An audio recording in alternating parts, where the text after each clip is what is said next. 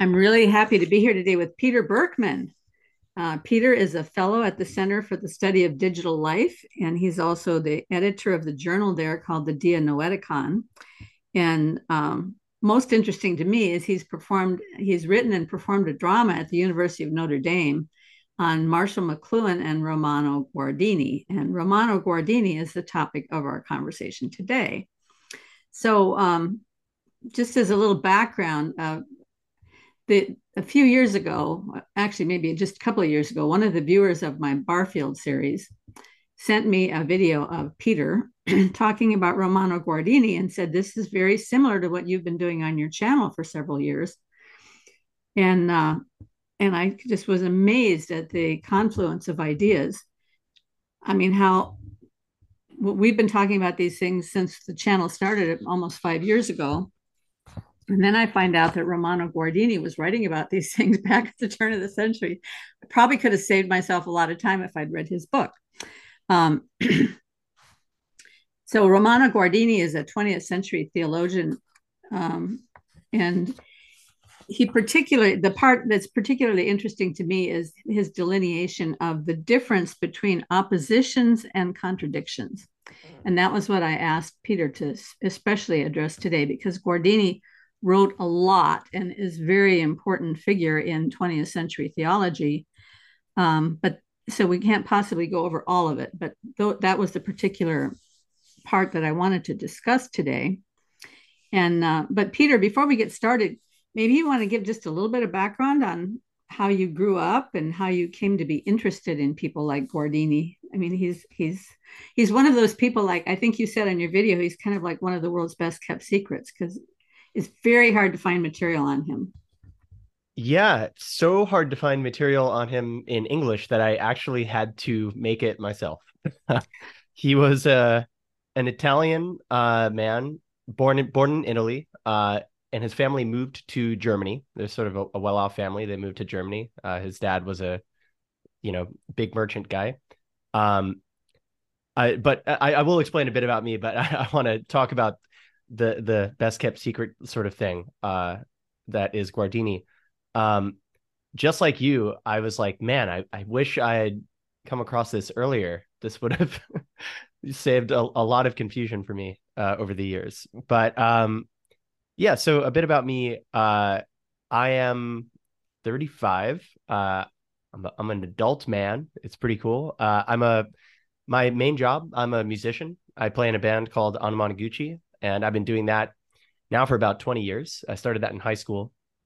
I grew up in Chappaqua, New York, which is about, an hour outside of New York City. And yeah, I was raised in a like sort of, non-practicing Catholic family where, I say non-practicing, but my mom was a CCD teacher. I assisted her there. I went through all the sacraments and stuff, like confirmation, etc. But yeah, when I went off to college, all that stuff sort of stopped for me.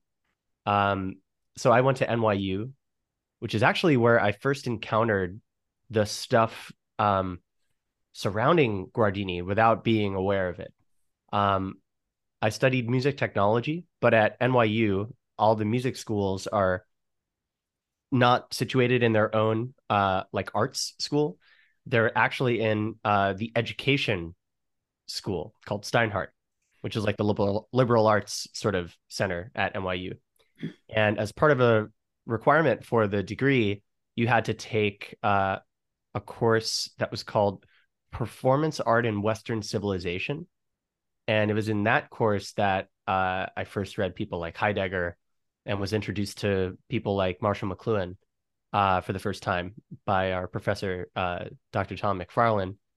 Um, and Heidegger, I had to say, was really dense, really confusing. And when I did understand it, it just seemed completely wrong.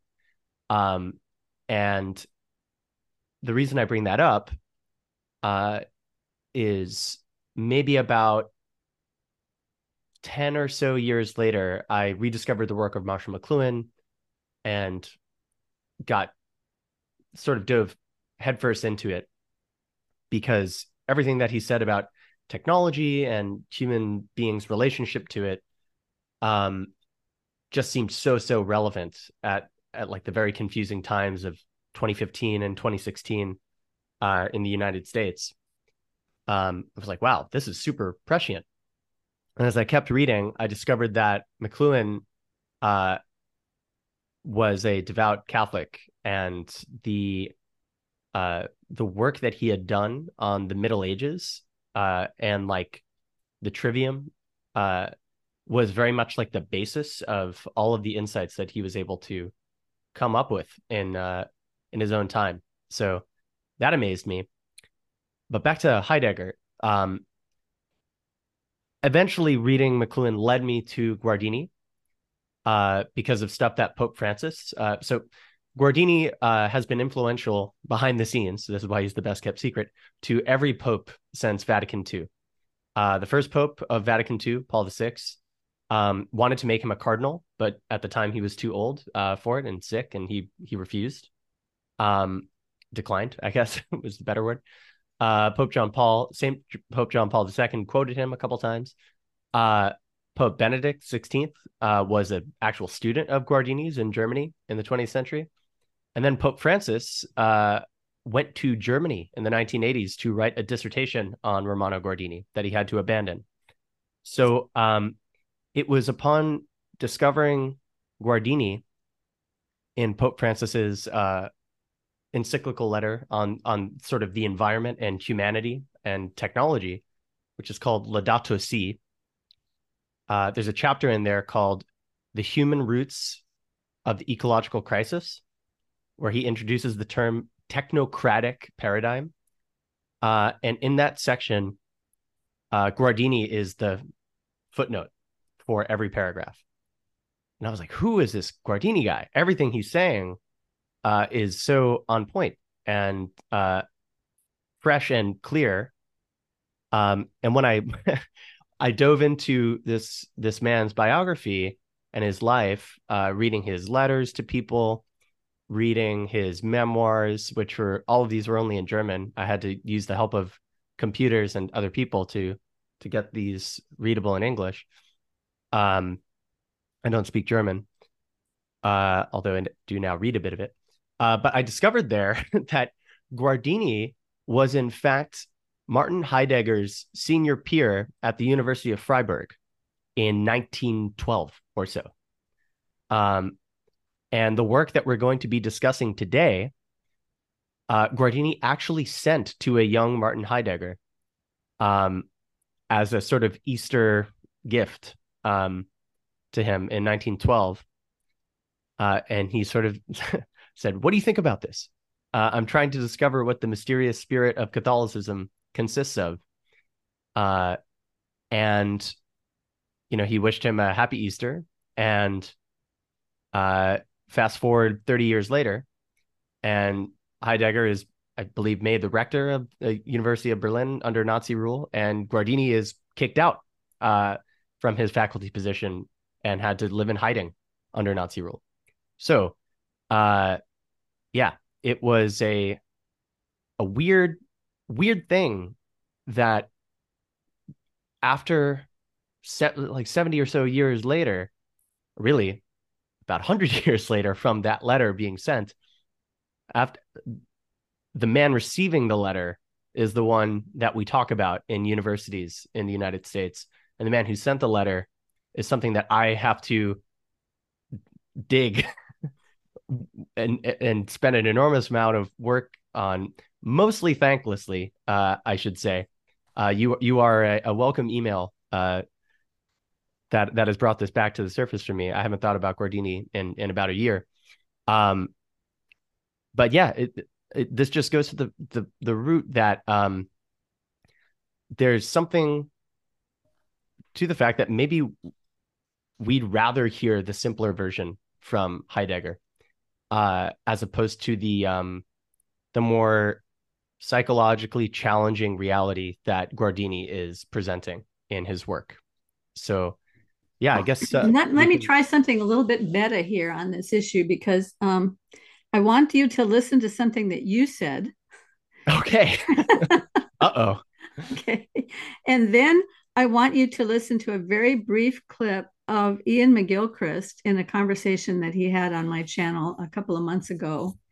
And let's see what we can make of this together. Great. I'm going to bring up a share screen here, and I think it's the other one of you that I want to look at here. This one right here. I believe this is it. We're going to listen to 2 minutes of you. Oh boy. Guardini doesn't like these words, though. He says something has to be drawn out to actually fully account for that experience. And so is the sound good? Can you hear well? Yeah, I can hear it. Okay. Give it, to vouch for it as something that is ultimately real and not just woo, not ineffable. So since mathematical proof can describe dead things just as well as it can describe live things, he wanted to split that difference and make that case. This was very interesting, and I'll get to it later, but it actually was the other one I wanted to talk about. Okay. Sorry, very That's sorry. fine. Is a phenomenon which is extended all throughout reality with a particular significance in the sphere of that which is living, which then takes on decisive importance in the sphere of what is personal. And he talks about how this is a unity born in tension, that they exist on an axis. And then he says, the concept of opposition acquires a purely and simply decisive significance from its distinction from that of contradiction. Yes and no, good and evil, being and non-being are not oppositions, but contradictory. They exclude each other. He who gives assent to one denies the other. The opposed also exclude from one another, but only relatively, with reference to a moment of their relation, the axis, the center. In the same way, it's absolutely wrong to mention poles in the face of contradictory elements. In the face of opposed determinations, one affirms, the other excludes. Exclusion, nevertheless, takes place in such a way as to become possible only by reference to that former determination, therefore to presuppose and co-signify it, but as its opposite. On the other hand, contradiction excludes in a pure and simple sense, and precisely in such a way that the positive part is determined by itself, not by the other thing. That is, the yes is determined by the yes, the good is determined by the good, and the being is determined by the being, while the no is not actually determined by the no, but is only determined by the yes, the evil only determined by the good, non-being only determined by the being. That's where these privations receive their definition, from the thing that they have reduced from. This is brilliant. Okay, so that's a quote from Guardini that you read, and it was such a nice tight quote. It's the reason I wanted to use that one. Great. But then here is the discussion that DC Schindler and I'm going to back this up to the part where I ask my question, I think. All right. Hopefully I got the right spot. Sorry, my landlord just got here and my dog is going insane. Oh. But that's okay. I need can to do something. We can take a pause. No, this will be fun. Yeah. Okay. Union and division, but division can't embrace union and division. Love can embrace. Okay, I didn't go far enough back. So could be used for artist. And in that sense, I think that I love what you say about the coincidence of opposites, Ian, that they don't come together equally. They're proportional. But I do wonder, there is one opposite that seems to me it can't be that way, and that would be good and evil. Do you guys have anything to say about that? Well, yeah, I mean, to me, that is an example of what I'm saying. I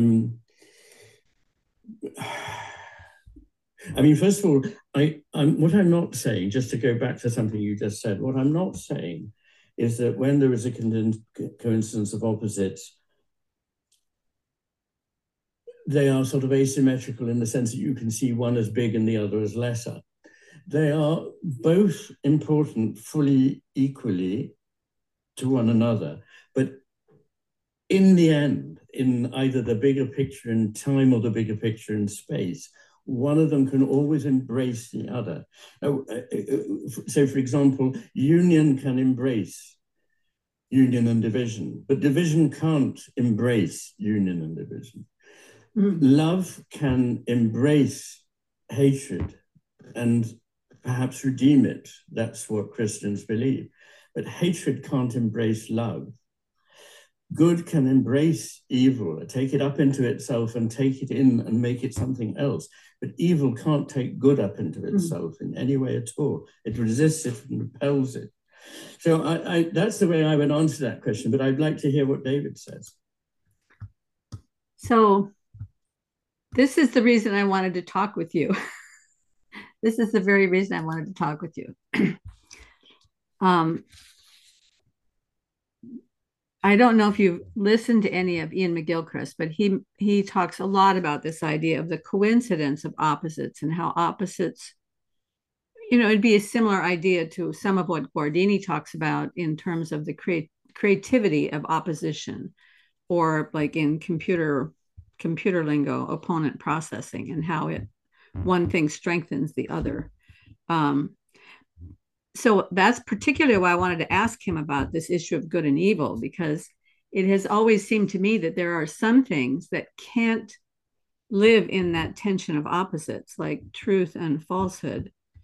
It seems like truth is on a pillar someplace, on a rock, and falsehood is everything else. And if truth steps off the rock, it's somewhere out in this sea of falsehood now. And good and evil work that way. And that's why I asked him about it. So given his answer, can that make sense with Guardini's ideas, or is it in opposition to Guardini's ideas? First of all, I want to say I really enjoyed Dr. McGilchrist's answer there, particularly about good and evil, that good can embrace evil and perhaps redeem it. And love can embrace hatred and redeem it. Correct.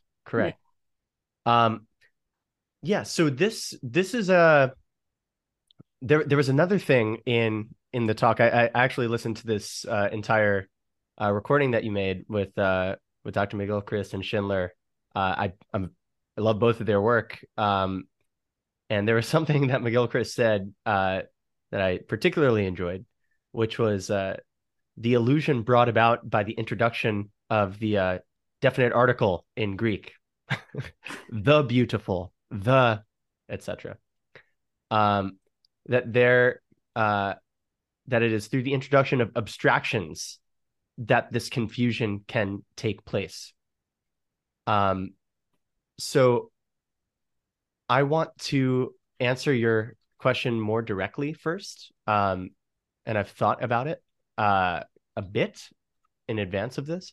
So Guardini, it's important to recognize that these concepts are not necessarily new, though for Guardini's introduction of them in the 20th century, they seemed really new. They seemed novel, but their novelness was only because of how it was cast in like relevant language. Like it wasn't in Greek, but in German that he was speaking about these things, and in as relevant as possible German. So there is a Platonic notion of opposition, and maybe an Aristotelian one. And Guardini begins his book on opposition not by defining the term opposition, but by taking one particular opposition and emphasizing it. And it's the one of sensible and intellectual knowledge. That this is the prime example where one must presuppose the other. in Aristotle, he says the soul can understand nothing without a phantasm. That is, the immaterial intellect doesn't work unless there is a sensible reality to point to reference, to live in. And likewise, the human being without the intellect is not necessarily a human being. And this opposition is very different from the Platonic notion of intellect and form, where reality, it's particularly the Neoplatonic notion that the material world is something to transcend and get past entirely, where we can see the beautiful, etc., and exist in this realm separate somehow from matter. Okay, so the reason I say this is Aristotle has a very important term in Greek that he invented, which is called entelechy. And this relates to what we're talking about here of oppositions, because in English, we never really got a good translation of this word, entelechy, until Joe Sachs, who's also a Heidegger scholar. He translated into English as being at work, staying itself. Being at work, staying itself. So that is a coincidence of opposites. How can something be both at work and stay itself? How can something persist despite undergoing change? This is a textbook example of an opposition, or an enantiological relationship, if we're talking Greek. So it implies a thing remaining the same, but also changing. So Guardini points at the problem between conflating oppositions and contradictions is like the problem of Western civilization. And I will get to this. I'll point to something that he wrote near his death, where he's trying to explain this work and boil it down to the most important points. But he basically says, when we conflate opposition and contradiction, we enter the most dangerous territory as human beings. So yeah, it was that quote that really stuck out to me, because that's where we're at right now in the world. It is. So what if we were to consider, let's take this term, being at work, staying itself. What if we were to consider remaining the same good, and thus we resist all forms of change? Like we've made the decision that staying itself is good. They equal each other. We decide that staying itself is good, and we resist all forms of change. But on the opposite, what if we were to consider remaining the same evil, and we sought out all forms of possible change just for the fact of change being good? That is a sort of one example of a clear conflation, where one is, at least in Aristotle or Guardini, this would be an example of an opposition, not a contradiction. But what if we were to treat it like a real contradiction? What if we were to say, these don't demand and presuppose one another? These, in fact, one has to go. That's where you get, I think, real violent behavior in humanity. This is a thing where the whole is lost. Guardini brings it, has a really beautiful point on this in the beginning of his work. He talks about all of his examples are sort of related to the human body. So he talks about our self-experience of a fingertip. He's like, let's think about a round shape. But by analogy, as all of this is analogy, in what way is it round? So he's talking about a fingertip as a round shape. But he says, in what way is it a kind of rounded shape? Well, it's apparently an uninterrupted surface. I'm able to put it on a string playing a guitar, and I can change what part of it I'm using. And then there's a bone inside of it, which is sharp and not round. But he even says, just staying at the fingertip, he says, but upon a closer look, that coherent surface is actually divided into groups of shapes, elevations and depressions, larger and finer folds. The connection is diminished and endangered, he says, upon a closer inspection. The small organs of the skin appear, then the cell groups, then the cells themselves, then the cellular parts, etc. Each of these structural levels means a danger, a reduction in context. If the consideration goes further, it reaches the area of the last fine structure of matter. In the end, the connection between the line, the surface, or the body would have disappeared. So this is something Guardini wrote in 1925. And you can read that and think instantly about the nuclear bombs. It's a little ridiculous that this amount of thinking was around at that time, and the 20th century happened as it did.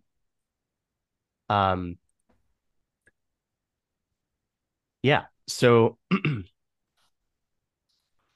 that phrase, a reduction in context, I think is fascinating, because that's exactly what happens when science goes too far on the mathematical side and reduces everything to measurement and taking it apart to the smallest possible component, and you lose context. And when you no longer have context, then what do the measurements even mean?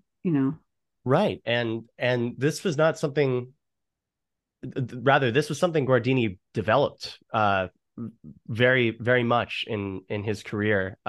He used all of this as a basis to say other stuff.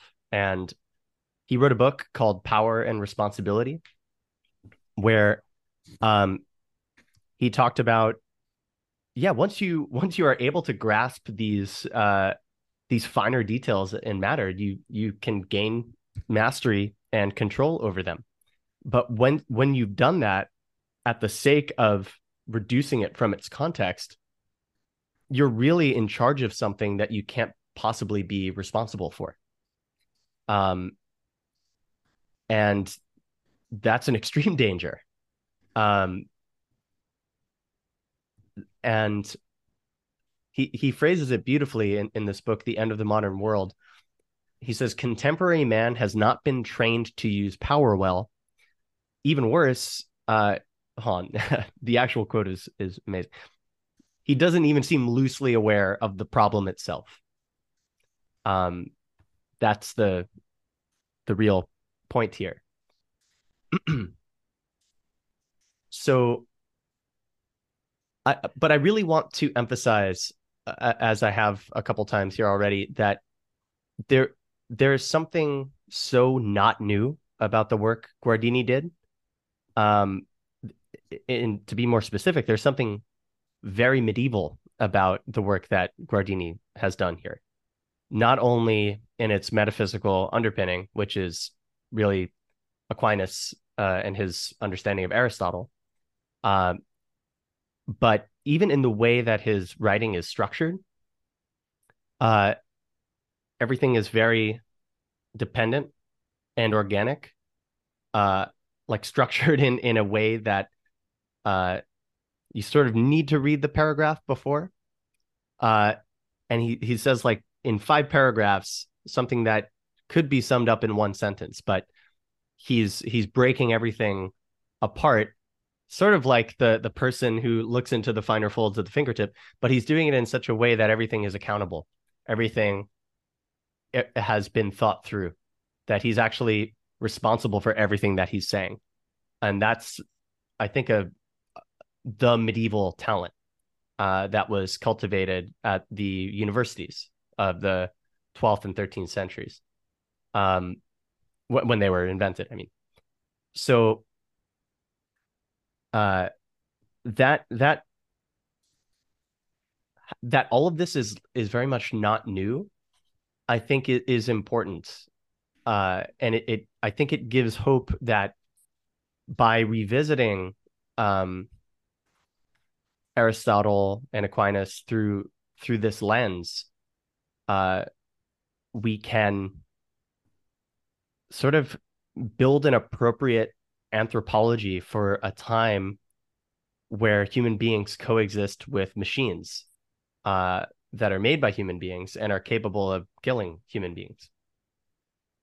Guardini even begins his book on oppositions by delineating them from, delineating living things from machines. He talks about how this like tension of oppositions does not exist in the machine, where the parts are either next to, behind, on top, or in sequence of one another. Even today, when the machines are much more sophisticated, when they have cameras and microphones, various sensors, but these sensors are not organs. They meet organs from the people who build and control and monitor the machine, but only to the point that the person monitoring the machine can be accountable for the scientific basis for these things that they may not understand. Yeah. Sorry, I didn't realize I would sort of bring it there. But the world of good and evil today, I think that's an important contradiction. But I think our time, the living and non-living, is that contradiction has taken on an extraordinary relevance, because there's not an opposition between living and not living, perhaps. So you're saying that living and non-living is a contradiction rather than an opposition? Yes. Okay. Well, first I'm going to say something that about the difference between opposition and contradiction, and then I want to go back and talk about that living and non-living thing. I sent your video to a couple people back when I first watched it, and here's what I said to them. I said, I think this is a very important video, especially between about 47 and 57, and I'll put this in the description section of the video. He delineates between opposition, which would roughly be polar entities that bring life and variety, and contradictions, which must never be considered as polar unless we fall into the error of Jung and Goethe, Yes, that good has evil within it. He says if we lose the distinction between opposition, or creative tension, and contradiction, or the yes versus no, good versus evil, being versus non-being, we lose Western civilization. Now, that's very strong. So let's go back to the living and non-living. Are you familiar with the work of Michael Levin? No, I'm not. Okay. Well, you will want to look at his work. He is a genius of the highest order in the field of biology, developmental biology, synthetic biology. His main goal is to find a way to regenerate limbs to help people, which is great. Yep. He's gotten very far along on this. But on the way, as he's been doing all the research for this, he's come up with an acronym that he calls TAME, TAME. I can't remember what the T and the A stand for, but the ME is mind everywhere. Because he's found in his research that intelligence or agency actually can go all the way down to the cellular level and below. And in thinking this through, he's come up with a little, I don't know what you'd call it, a chart, a graph, something that moves from non-persuadability to persuadability, and how much it takes to persuade an entity to move or to do something. And along this spectrum lie both living and non-living things. The non-living being, so he says, for example, you can take a human being and you can attach bionic limbs or a mechanical heart. We're getting to the place where we can add electrodes to the brain that make us human plus non-living things in us. But you can also take a Roomba, conceivably, sometime in the future, and add living cells or living DNA or some sort of a thing that would bring some intelligence to the Roomba that it didn't have otherwise. And that the day is coming when everywhere along that spectrum, there will be something that is both living and non-living attached together. So where does that put us with Guardini's ideas about living and non-living being a contradiction, and that if it begins to live in the world of polar opposites, we've got problems? Yes. I would argue that we don't need to add organic tissue to a Roomba to already be there. We have satellites, we have computers. McLuhan always took this sort of organic view of technology as being extensions of ourselves already.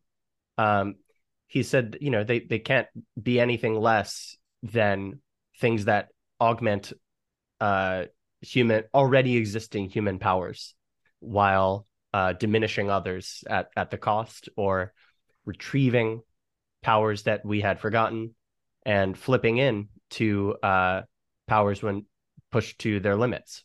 So these various technologies that we've surrounded ourselves with, these artificial beings, these man-made constructions, we have to discover what they are made of.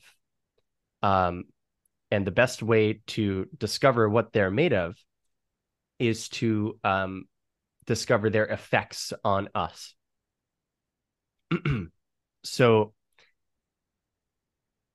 broadly speaking, the challenge in a world of digital technology, in this digital environment, is simply to remember how to be human. It's less an issue of the figuring out the Roomba and more figuring out the human. We're reminded of our own distinction from automation when we are surrounded by it. The question just forces itself in digital conditions. What is a human being? And yeah, I agree. It is already quite dangerous to consider things like robot rights when human rights have not been taken to their fullest depth. So I'm wondering how deep to go on this, but well, I mean, we don't have to go any deeper than you want to go, and I do want to leave time somewhere along the line for you to go into the 8 oppositions, because yes. yeah, I would like to do that, but I think as deep as I'd like to go is I would like to mention Pope Francis's work on all of this, because he is arguably the best living Guardini scholar. He said that if he hadn't become Pope, he would have finished his dissertation on Guardini. And now he has to kind of do it in office. But so there's something. Are you familiar with the notion called Catholic social teaching? yes, not deeply, but I do understand the basic idea. Yeah. So there are sort of 3 tenets to it. The first is human dignity. The second is subsidiarity, and the third is solidarity. Now, human dignity, I think, is it comes first for a reason, and that is that no human being can be prescinded from humanity. That is, we cannot choose to say to exclude a group of people from humanity, scientifically, socially. It is a reduction that only leads to ruin. And in our So an example of that would be when the Nazis tried to call the Jewish people subhuman, yeah, or when babies in the womb are considered to be subhuman, that kind of thing. Yeah. Or African slaves shipped over to America in the 1800s, where these are people who can be bought and sold, and or they're not people, in fact, according to American thought at the time. Yeah, precisely. So now, even without any political tensions in mind, we have people who are willing to reduce themselves to machine. There are people who call themselves wetware, or flesh flesh bots or something like that. It's a common thought in technological circles to think of human beings as a lesser order organism than our own inventions, that our inventions will surpass us. But that is a categorical error. They may be able to process information quicker. They may be able to sense more. They may be able to move and act in ways that exceed human powers. But we still have intellect. We still have understanding. That is to say, we have intelligence. And I believe Dr. McGilchrist pointed to the category error of artificial intelligence being a total misname for what a computer actually does. What a computer actually does is remember. It is a super remember machine, and that's a basic fact we would do well to understand, and it would help us in our ability to tame these things, to bring them, corral them before they do even more damage than they've already done. But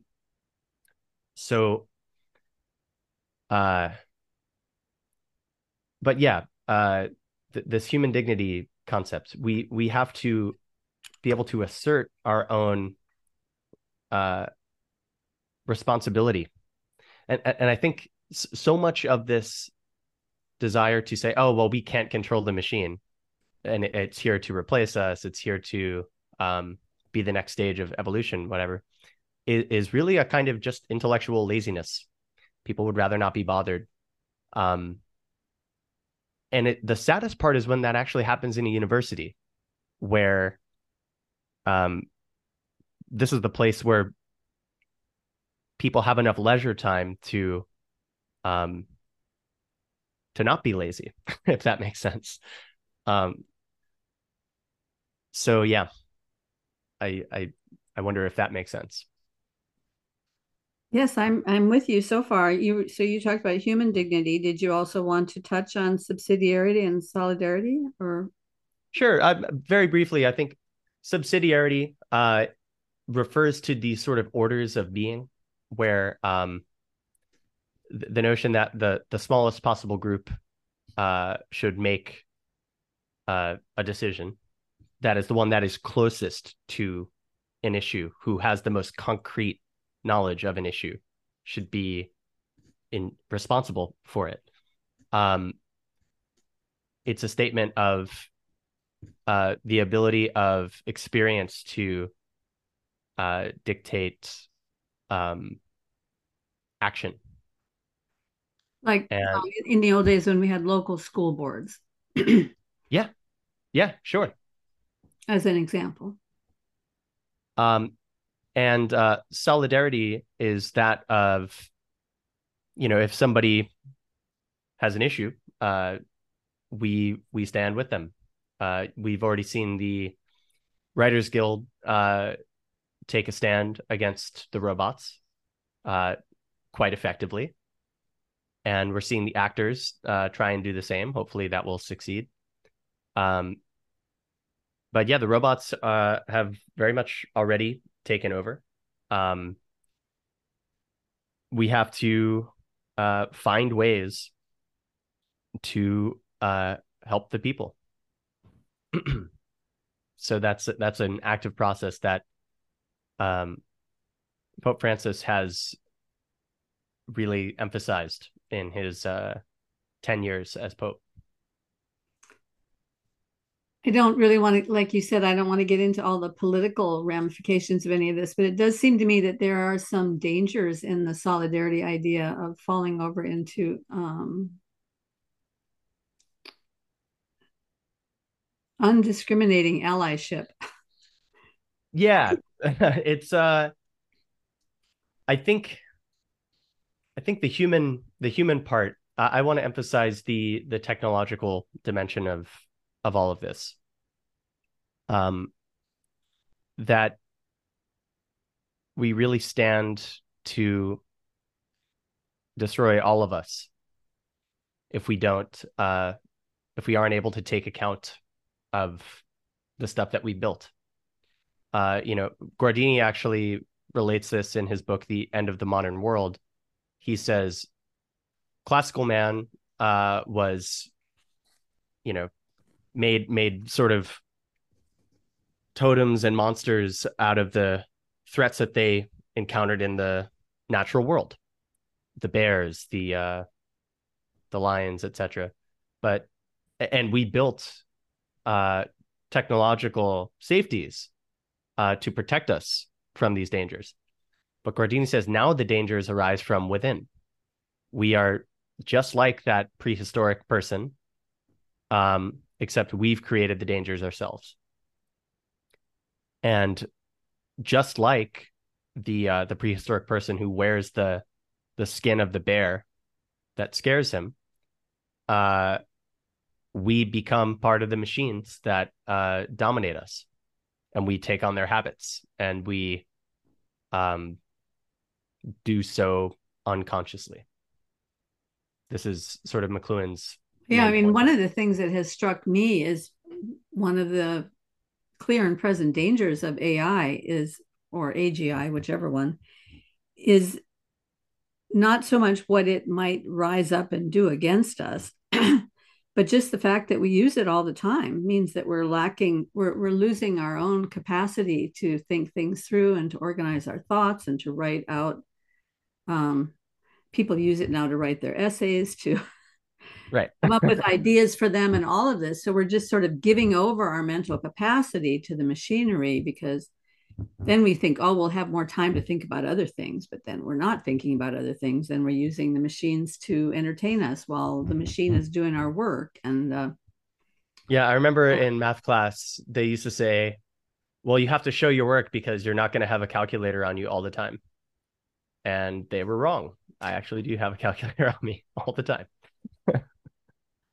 So jokes on everybody, I get that. yeah, except for the day that I was walking through the store and all of a sudden all the power went down in the whole city for some reason. The grid went down. Mm-hmm. And the clerks at the front could easily have added up our purchases and given us a receipt, but none of them knew how to add. So Wow. Wow. Yeah. because when they went to school, because they're younger than you are, they had calculators all the time. They never had to learn how to add a column of figures. And which I don't even think that's the way it's taught anymore in the math programs at elementary schools. But yeah, there's a new system that I don't understand. So but what you're talking about draws a very important fact of human beings' relationship with technology, where we are not made clear what its effect on us is until it's removed. So when I first read McLuhan, I thought about, a very expensive penthouse suite in, New York City, the like 100th floor or whatever. It becomes much less valuable when the power goes out. That elevator doesn't work, and now you have something that has disconnected you from the rest of your surroundings. All of these things depend on a context, as Guardini was talking about with the fingertip. But the difference between, I guess you could say, context provided from God and context provided by humanity is one is vouched for without our thinking of it. I think McGilchrist said something to the effect of, a human being grows without trying, something like this, where and it grows according to a plan that we don't necessarily decide. That embryo will get a hand, and that hand will, taking in food over time in the body, will turn into a larger hand, a more fully formed, articulated hand. And that's because it's nourished by an all-nourishing, ever-present figure, a vital force. That vital force only exists in human affairs when we are paying attention to it. And humanity has a really tough time keeping attention on, that is, we are very easily distracted. Are you familiar with the Sebald, the Rings of Saturn? I'm reminded of that book, but it's a good one. Anyways, is that a science book or a book of philosophy, or? It's actually it's been a while since I've even thought about it. It's a W.G. Sebald wrote, I think around 2000 or so. This book, The Rings of Saturn, is kind of I'll see what Wikipedia describes it as. It's a first-person narrative arc that is the account of a nameless narrator on a walking tour of Suffolk. That's not really to describe it. Here it is, a hybrid book of fiction, travel, biography, myth, and memoir.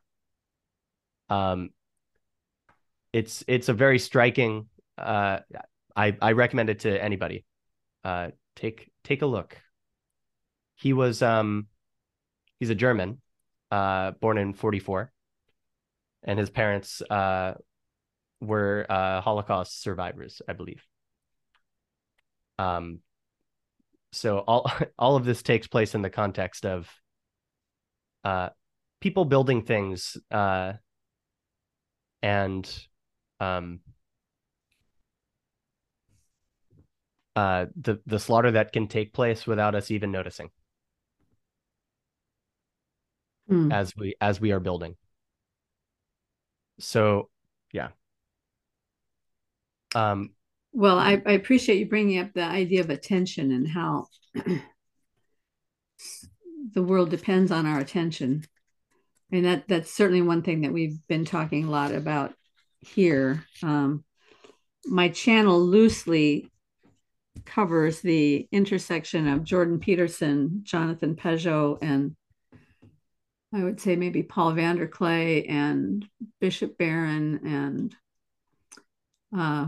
kind of a group like that, and John Vervaeke. Yep. Yeah, and John. A bunch of Canadians, yes. Yes. And they all point towards attention. They all have a slightly different perspective on it, but they all point towards attention. One of my favorite interlocutors on this channel is a young philosopher named Matthew, and he has this little saying. He says, "Seeing gathers." So basically, seeing curates our world, and what we focus on, what we see, is what brings the world that we live in into being, basically. Yeah, and what we see and what we pay attention to, and all the baggage that we come to that seeing with. Yes. That's what I call the experiential DNA that each of us is loaded with by the time we're adults. Yeah. So we can see a flower on a table, and the botanist or the that person sees, oh, that's this particular kind of flower. What's that doing here? But then you have a sort of fabric worker or textile person who notices the tablecloth and doesn't pay attention to this strange flower. And yeah, it's this is the work of sort of Gestalt psychology, which is in Oliver McLuhan, but it's also in Guardini in this book on oppositions. Like, I want to describe this book on oppositions as sort of a summa of Guardini's in the medieval sense. This is a sort of his summa on creation, on and we can get into the different different oppositions that he brings up, but basically there are three that apply, that are valid in general for all existence, three that are valid for only living things, and then two that are really about the oppositions themselves. But when it comes back to this question of that, as you say, experiential DNA, this is actually, there are cute examples like I gave of the table with the flower and the tablecloth. But when it comes to the world of science, I want to quote Guardini here. He says, "For our question, this means the following. Nothing is more fictitious than the assumption that our seeing and thinking are unprejudiced, or the requirement that it should be so." That is, should we get rid of our DNA? No. But he says, only human beings in general could be without prejudice. And again, only with regard to the objective human world. But that itself is a prejudice with reference to the world in general. This only faces God without prejudice. In the human, however, there is not even man in general. There is only the concrete man. And they are essentially prejudiced, essentially related to an individual world, an environment, so much so that they have certain aspects of the human world to which that endeavor is directed, which is called science, that they don't see at all, others weakly, others strongly, but this means too strong an overall ratio. This bias works over everything, so much so that practice teaches us to recognize the determining character type from the subtle tones of a thought or judgment or preference. So much so that the question arises whether this dependency can be overcome at all. Does worldview go to the core of apparently exact scientific judgments, not ultimately mean the function of a type with all of its social individual components? And he continues, in any case, this much is clear, that this dependency goes very far, is infinitely tenacious, and the stronger and more inescapable it is, the more naively the claim of non-prejudice is made. The more the criticism of the prerequisites and the course of thinking in general, and then of particular research methods, is practiced, but the whole sphere of the particular requirements and the concrete research processes remain overlooked, because these are on a completely different level than the former. And if they are not refined, they generally exercise their false influence despite the most critical prudence. The question is not whether there are prejudices, but what they are. Not whether the researcher can get rid of prejudices, but whether he has them right. We want to say whether the moment of prejudice has been consciously, critically coped with and placed. So ultimately, Guardini is saying, we cannot erase our experiential DNA. But when we are relating to the outside world, we must present it, whether that's the perspective of an individual or a group or a nation or a university. I think he says something to the effect of the individual stands in a topsoil. And we see the effect. We do not see that topsoil unless we are actively looking for it. So especially in the world of science, where the products are intellectual, we really need their sensory backdrop. In fact, the sensory backdrop is maybe more important than the scientific product itself. When you say the sensory backdrop, what do you mean? I mean that experiential DNA. Like I see. Okay. Where did that come from? Who is this, and how did they arrive? This is the showing of the work, but not part of what I think about with the experiential DNA that I've always tried to kind of get an answer to, and I can't think it through myself, sort of, is that it seems to me that we're born with some sort of a, words fail, let me use the word mechanism. I know it's not a mechanism, but something inside of us that has like little attachments on it, so that as experiences happen, they get attached to this thing where we're integrating all of our experiences, because we have experiences, we have relationships, we have conversations, we sing songs, we read books, we listen to messages, we hold hands, we eat, we have all of these things that have to get integrated somewhere in us. I think that Dallas Willard says the soul is that which integrates all of these complexities in a person. But yeah, I would say it sounds like you're describing the soul. Yeah, definitely. But the soul is always kind of gathering or open to these experiences, and so it's always getting built out in a sense, so that there's more and more and more of me, more experiences that influence the thought that's coming into my head is influenced by, I mean, the words coming into my head from you are influenced by what's inside of me. And then when I speak, my words are influenced by that, because I'm thinking about it idiosyncratically differently than you're thinking about it. And so I'm trying to find a way to describe to you what's inside my little apparatus so that it can hit your apparatus in some way that we can actually communicate, which is kind of a miracle. That especially since neither one of us came up with English. Yeah. But what I'm always wondering about is, how does that, maybe that is the area where the postmodernists got it right when they said that there just are perspectives on things. But in spite of all that, in spite of the fact that we all have all these perspectives, I think you and I would both agree that there is nevertheless something called truth. So each of us, with our perspective, part of our responsibility is to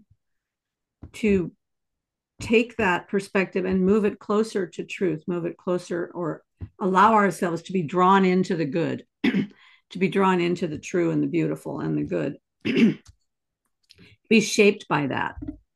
So Yeah, we this don't this has remain. A resonance with the Greek word logos, which happens to be the suffix for all of our scientific endeavors in English. Anyway, we use the Greek word when we're talking about psychology or biology or etc. We might as well be saying talk. By the way, there's a funny thing happening now on TikTok.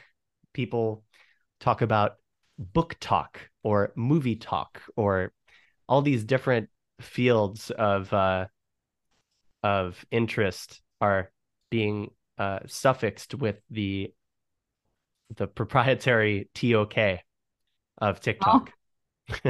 Oh, that kind of talk. Yeah. Yes, Okay. exactly. So that's just something funny, but there's something powerful about the notion of truth resonating with logos in a matter that can transcend language or languages even. Different grammars point us in that direction. So but the emphasis on what you're saying here of this inner and outer thing is it's something that we're not necessarily in full control over. Mm-hmm. Like I had mentioned, neither one of us came up with English. There are influences outside of us, but there are also drives that arise within us. Sometimes we can explain them, other times we can't. But those tendencies, I'll just quote from Guardini here. He says, I'm not a passive point for external processes, but also and above all, an origin of internal processes. He says, we have certain internal drives, acts that begin inside. I stand statically in myself as a closed building, but also dynamically as an independent, active unit. I do not experience myself as a fragment of existence, but as a whole built from within. I experience myself as concrete, and this concrete stands in itself from outside to inside, from inside to outside. It builds itself up and works from its own source. That means it is alive. Saying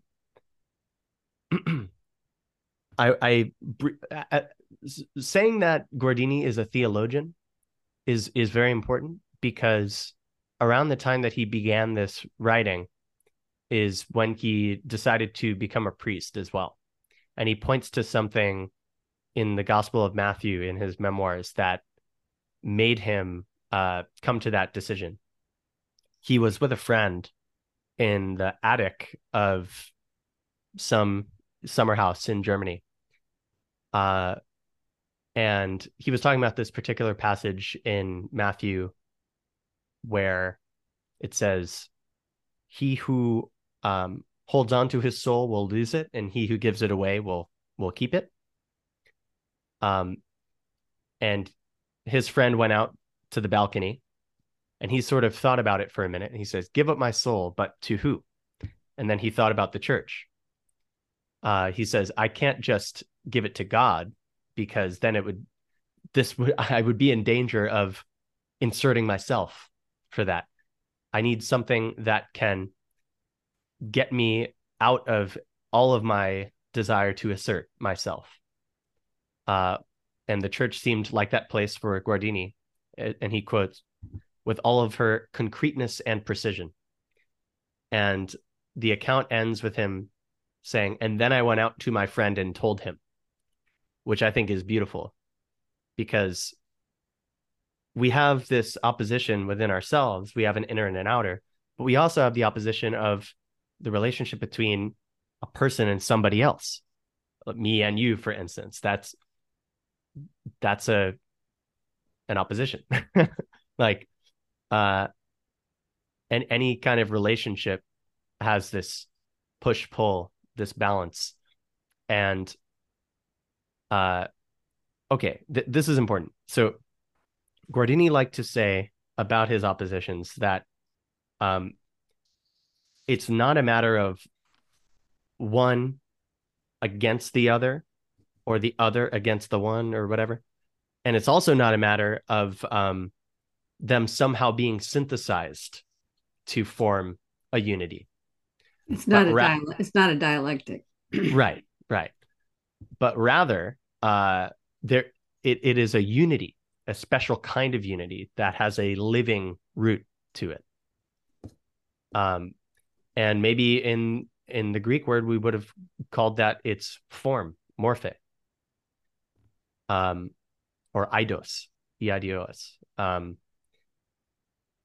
And I think it's no mistake that Guardini is writing all this stuff at a time where science had abandoned this medieval notion of formal causality. I keep on bringing up the Middle Ages, but it's very important. Perfectly okay. We're very, very handy with the Middle Ages here. Great. Well, Guardini was a Bonaventure scholar. He wrote 2 dissertations on Bonaventure, one about salvation, and the other one about Bonaventure's metaphysics. These 3 notions: the lumen mentis, the gradatio ens in entium, and there was a third one.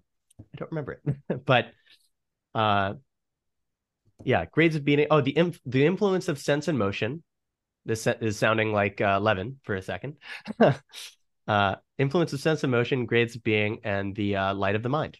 Yeah, that's what Guardini wrote on Bonaventure.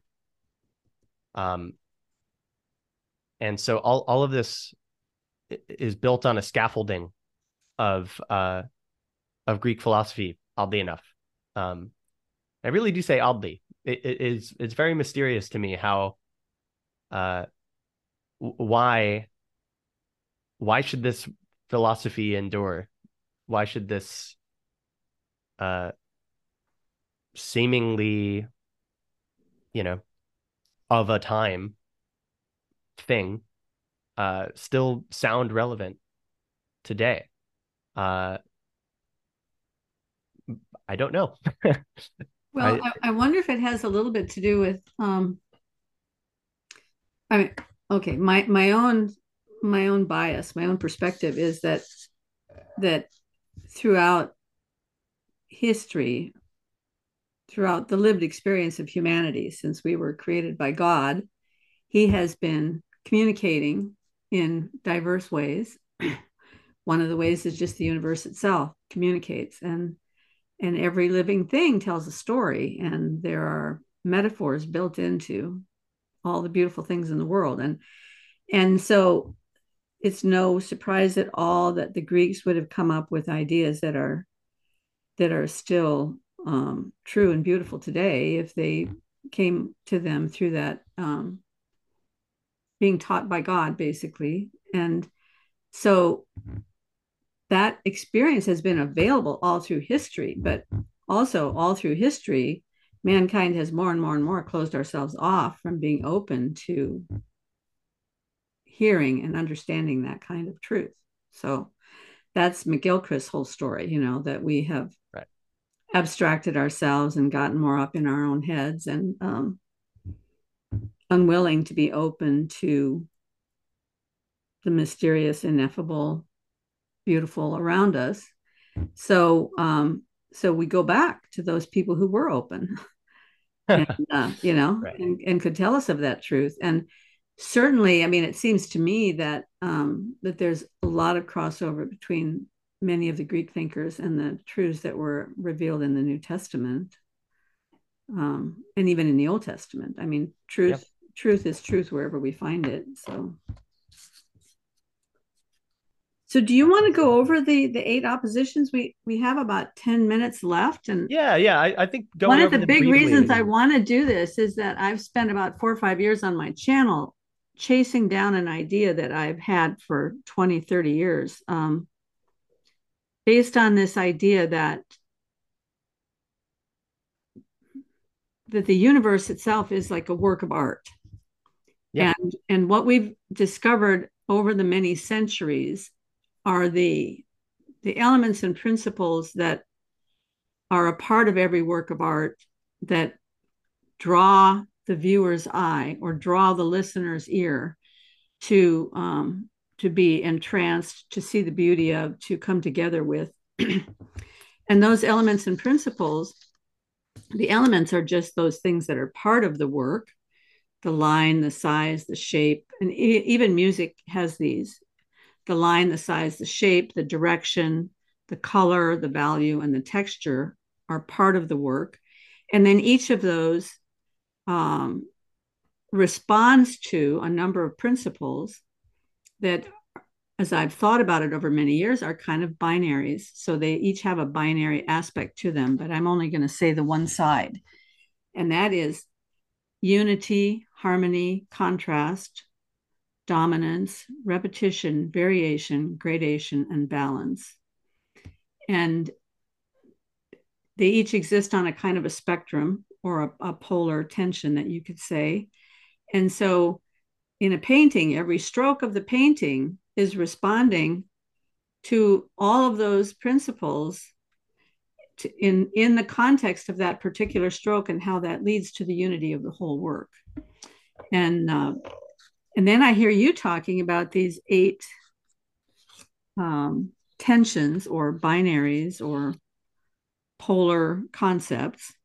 And I thought there's some crossover there, because if this is true, if these principles are really, really underlie not only human life, but also underlie the physics of the universe, come underneath the physics, then I think it's really important that we explore what those polar tensions are.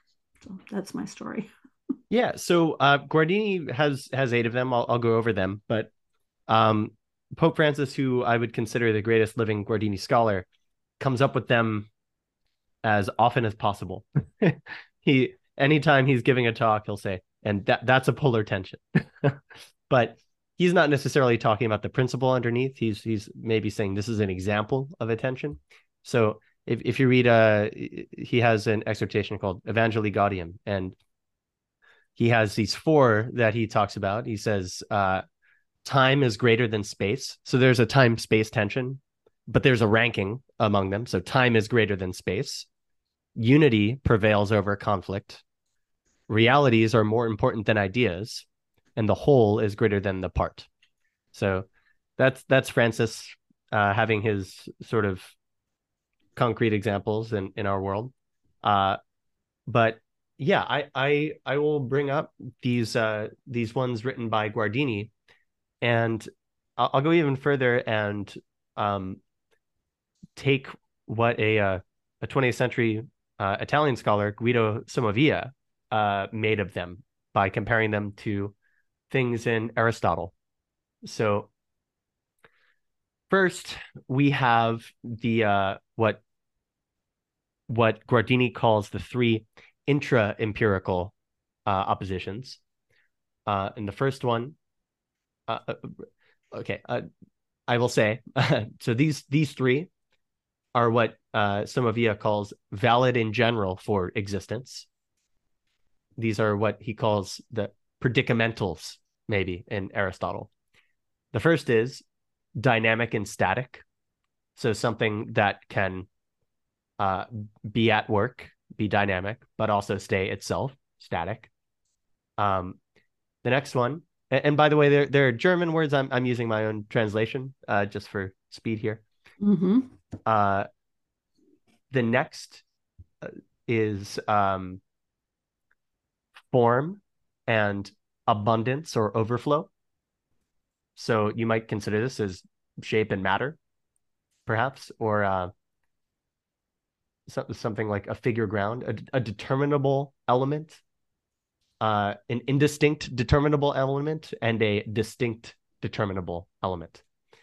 So something that has a limit and something that surpasses this limit. The third is a totality and a detail. This is something like Eliot's tradition and the individual talent. It's a gestalt.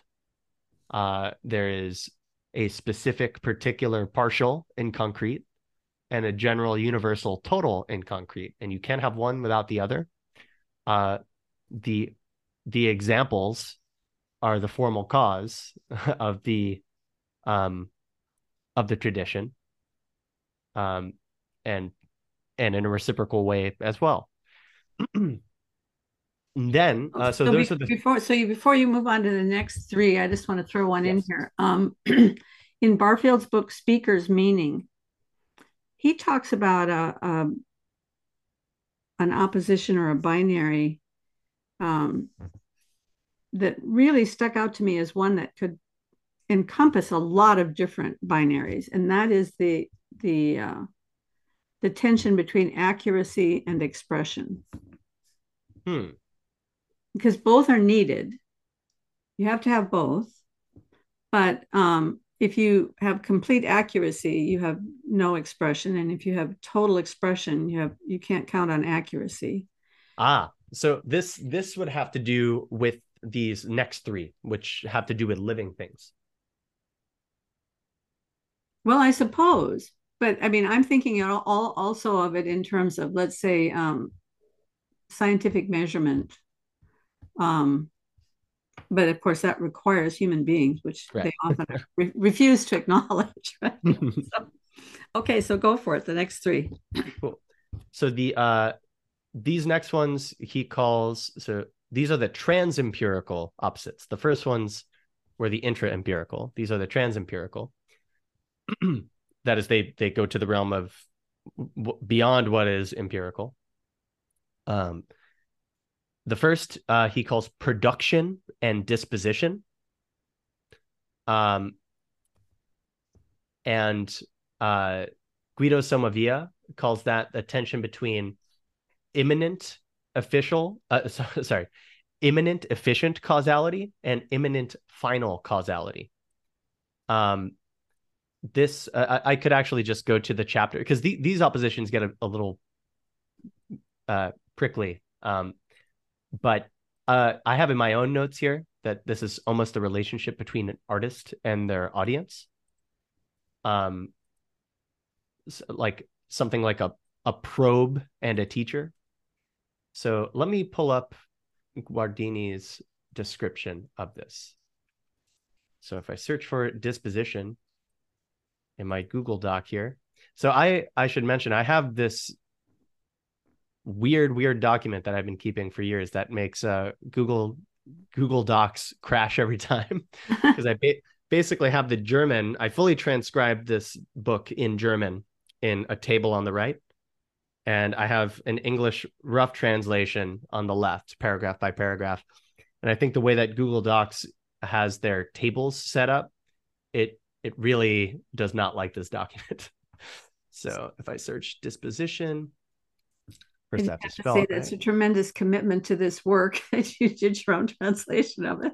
Yeah. And I understand from your conversation before, you're not a German speaker, so. No, not even close. So here we go. Okay. This is the first one that he brings up in these trans-empirical contrasts. So yeah, the word in German is Gegensatz. It literally means like set against. But anytime someone's brought it up in English, they use the word opposition. So I use the words. I picked opposition when I first brought this up, as others have, but contrast is also used. Let me introduce the trans-empirical contrast for a second, because it's one thing to say they only account for the living, but it's another to describe them as he does. He says, previously, the ones that only apply for being. The intra-empirical opposites lie within the realm of experience. They concern the enantiological relationship in which forces, building materials, processes, and structures of what can be experienced relate to each other. Now we have come across a new fact, what we have called the inner point of the living. How does it relate to what can be experienced? How does this go back to it? How does it come into its own in what can be experienced? The relationship between the realm of experience and the inner point is determined enantiologically, that is, oppositionally. The opposites that unfold in this relationship may be called transempirical. The word doesn't exactly hit like most words that come from choice, but because of this appointment, we know what it means. So let's go to production and disposition. Wait, now I found a cool cool section here I kind of want to quote from. He talks about artists. Let us grasp what is meant where it is particularly clear. Human creation. What does creating mean in the special sense of the word? Thoughts, pictures, deeds, works are created in such a way that their author knows that they rise up from within. There is no ordering of existing material, but rather the creation of something new. Creative thinking is not experienced as processing what is given, but as inner lifting out, ascending. Creative act is something that springs from within, created work presented as new. The results of such production, thought, shape, action, have the character of the new. They were not there yet, cannot be derived from what is available. Before them, we feel something new beginning. An origin has become active. They stand there with an originality like previously unknown things in nature. If you come across such a thing, you are amazed, asked what it is, where does it come from? But no one asks whether it is possible because it stands there and has an inner essential possibility, truth. Thus, creations of this kind testify to themselves. They have the power of persuasion through the compelling truth of their being. In Matthias Grunwald's pictures, fingers rise up for a creative reason. You do not realize existing types, but create new ones, open new realms of being. You have sovereignty of being. Gothic architecture is like that at times, and plastic. The people of Shakespeare, the music of Beethoven, the politics of Napoleon. This creation and production seems alive in a special sense of the word. The whole person is involved, right up to the point of agony. Beethoven was terrified when a new work was inwardly announced. The whole of life gathers in such creation. It is an inner receiving and behavior that takes everything up.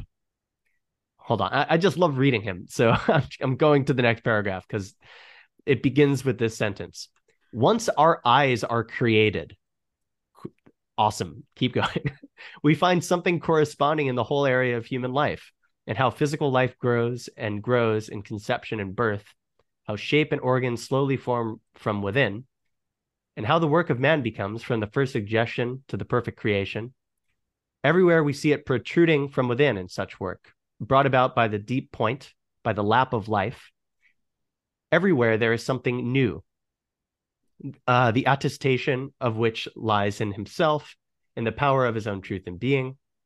Every living thing, being or work or deed is ultimately something new. In it, what is already available is put together, but something new is created. It does not realize an existing scheme, but represents what has not yet been. Every living thing is only once. Life means creating, and the more creative it is, the livelier it is. The more original, the first jump of the creative ground. Life is fertility, and the livelier life, the greater its power. To present what has not yet been, to present what has not yet been born. The full of action and form is new creation brought out from within. So he's talking about all this new stuff. Then he says, now certainly there is no such thing as merely productive creation. All creation needs material. The body needs chemical compositions of a certain kind and quantity if it is able to build itself up. Okay, so now I want to talk about, now that we know what production is, Beethoven can't just get an idea. He needs to live in Germany at the time, or Austria at the time, wherever he was. He needs that audience. He needs their disposition in order to work upon. He cannot create ex nihilo. And this points to a sort of common contradiction that people make about art, that artists are gods. They are not able to create ex nihilo. They may be pagan gods in the sense that they shape human sense, but this is a misuse of the word God, I believe. They have the power to shape human sense because they use human sense as their material, their disposition. And this is where the tension between the idea and the sense of the audience lives, this production disposition. So, as Aristotle says, the cognitive agent is and becomes the thing known, and an artist knows their audience. In fact, they sometimes make their audience. So, yeah, that's the first one. I will be more brief about the next. I think we really just needed to introduce the notion of these trans-empirical oppositions. That is, someone who knows something. A scientist can be an artist in this way, a new scientific discovery. Someone who is able to understand something, to render it intelligible. They are living in a world of people who are having the same sensory experience as they are to a degree. They are seeing parts of the picture, but it is the artist or the scientist who is able to articulate it and translate it into a medium in which the people see it intellectually for the first time, despite having lived in it, if that makes sense. So by the time, I mean, marketing guys that design new products that yes, make people hunger for more and more stuff. Yes, exactly. Well said. Yeah, that's an art as well, and movement, etc. Market research, correct. And now robots are able to do that on the newsfeed, not just Beethoven. So next we have the opposition. Actually, let's go back to efficient and final cause. That's what Guido Somavia equated this to Aristotle. I don't know if I completely agree, but go for it. Anyway, the next is rule and originality. So a new element and a continuing element. So this sounds a lot like the one that we just talked about. So, so the continuing element would be the rule, and the new element would be the originality. Yes. Okay. Yeah. So, and I think in your earlier talk you had also mentioned order and chaos. Order and chaos. Yeah. That has a lot to do with this one. And I think this is. I had made a note to myself that I thought this was where accuracy and expression fit in. Yes, this is when you had said that, I zeroed in on this one with my eyes in my notes. Yes, this is that one. So this is the trans-empirical opposition that lives here. So yeah, let me pull a little quote. I mean, you seem to understand. We've only got like 5 minutes left, so we probably should. Yeah. We'll just continue. Yeah. The next is immanence and transcendence, which I call percepts and concepts. So this is where something becomes like shiny to us, and we grasp it, and then it becomes something that we can do again later. It transcends. We see the pattern. We sense it and we understand it. But what Somavia says is this is the immanence of life resulting from double causality and the transcendence of life.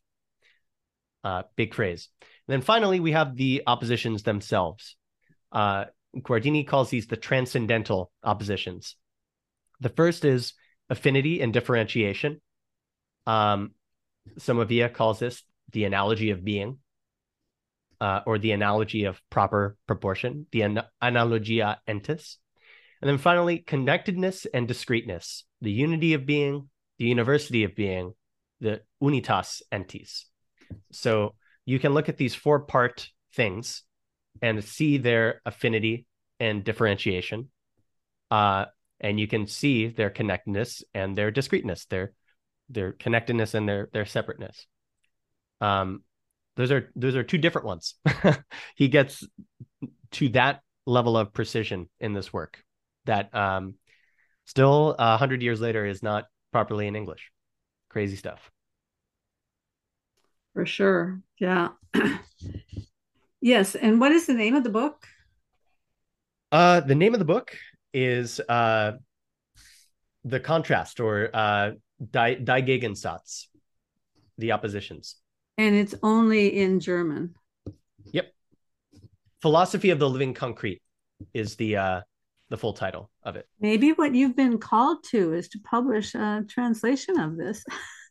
You've already got it done. All you need to do is find a German speaker to check it over for you. Yeah, I need a couple German friends. I have a German speaking friend who's not a native speaker, but yeah, maybe I think you might be right. I mean, you've already got the work done. How hard would it be, right? Yeah, that's what I think. And then sometimes it's hard. I don't know. Yeah. Yeah. Well, I mean, a German speaker could come alongside, calling all German speakers to this channel, please come alongside Peter and help him with this, because it would be great to have this translated. I mean, this falls right in the slot of what all these guys are talking about. Jordan Peterson, Jonathan Pajot, John Vervaeke, Ian McGilchrist. I mean, it just falls right in the slot. Yeah, I think the world needs it. Yeah, that's your calling, Peter. Well, thank you for calling me to be here. I'm very happy to talk about this anytime. So yeah, I'm glad that Schindler and McGilchrist summoned me. So well, and I'm also thankful. I can't remember who it was who put me onto you a couple of years ago, but then just recently, another viewer named Elizabeth reminded me about you, and that was when I contacted you again, because earlier you had been traveling and it was not possible for you to be here, and that's right. It kind of dropped off my radar. So I just want to end up with one quote that is from a book about Guardini, I believe, that was written. I believe it was written by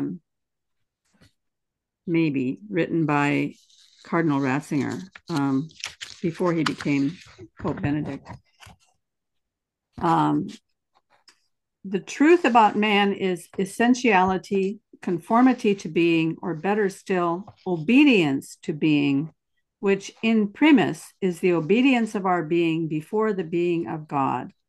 Only in this way can one achieve the force of truth. And when I've been talking about this on the channel prior to this, I've always talked about it as Jesus being the truth. That truth is often translated reality. So our task, if you will, or our willingness to open ourselves to being united with that reality and becoming one with that reality is this issue of obedience of our being before the being of God, being united to the goodness and the being of God. So I really like that. I'm not sure if it was Guardini that said that or if it was Cardinal Ratzinger that said it, but it was in a book about Guardini. So that's amazing. And to respond to that briefly, it reminds me of something that McLuhan said about the role of the artist. He says, obviously, the business of the artist, in the context presented by Joyce, is that of an impersonal agent, humble before the laws of things, as well as before his own artistic activity as revealer. He must strip himself of all but his mere agency. And this is in the same essay where McLuhan talks about Christ as the supreme artist, quoting Joyce. "The light of thy countenance is signed upon us, O Lord," he quotes from the Psalm 4. And it's also how Guardini opens his essay on Bonaventure, his dissertation. We share the ability to understand with he who is understanding.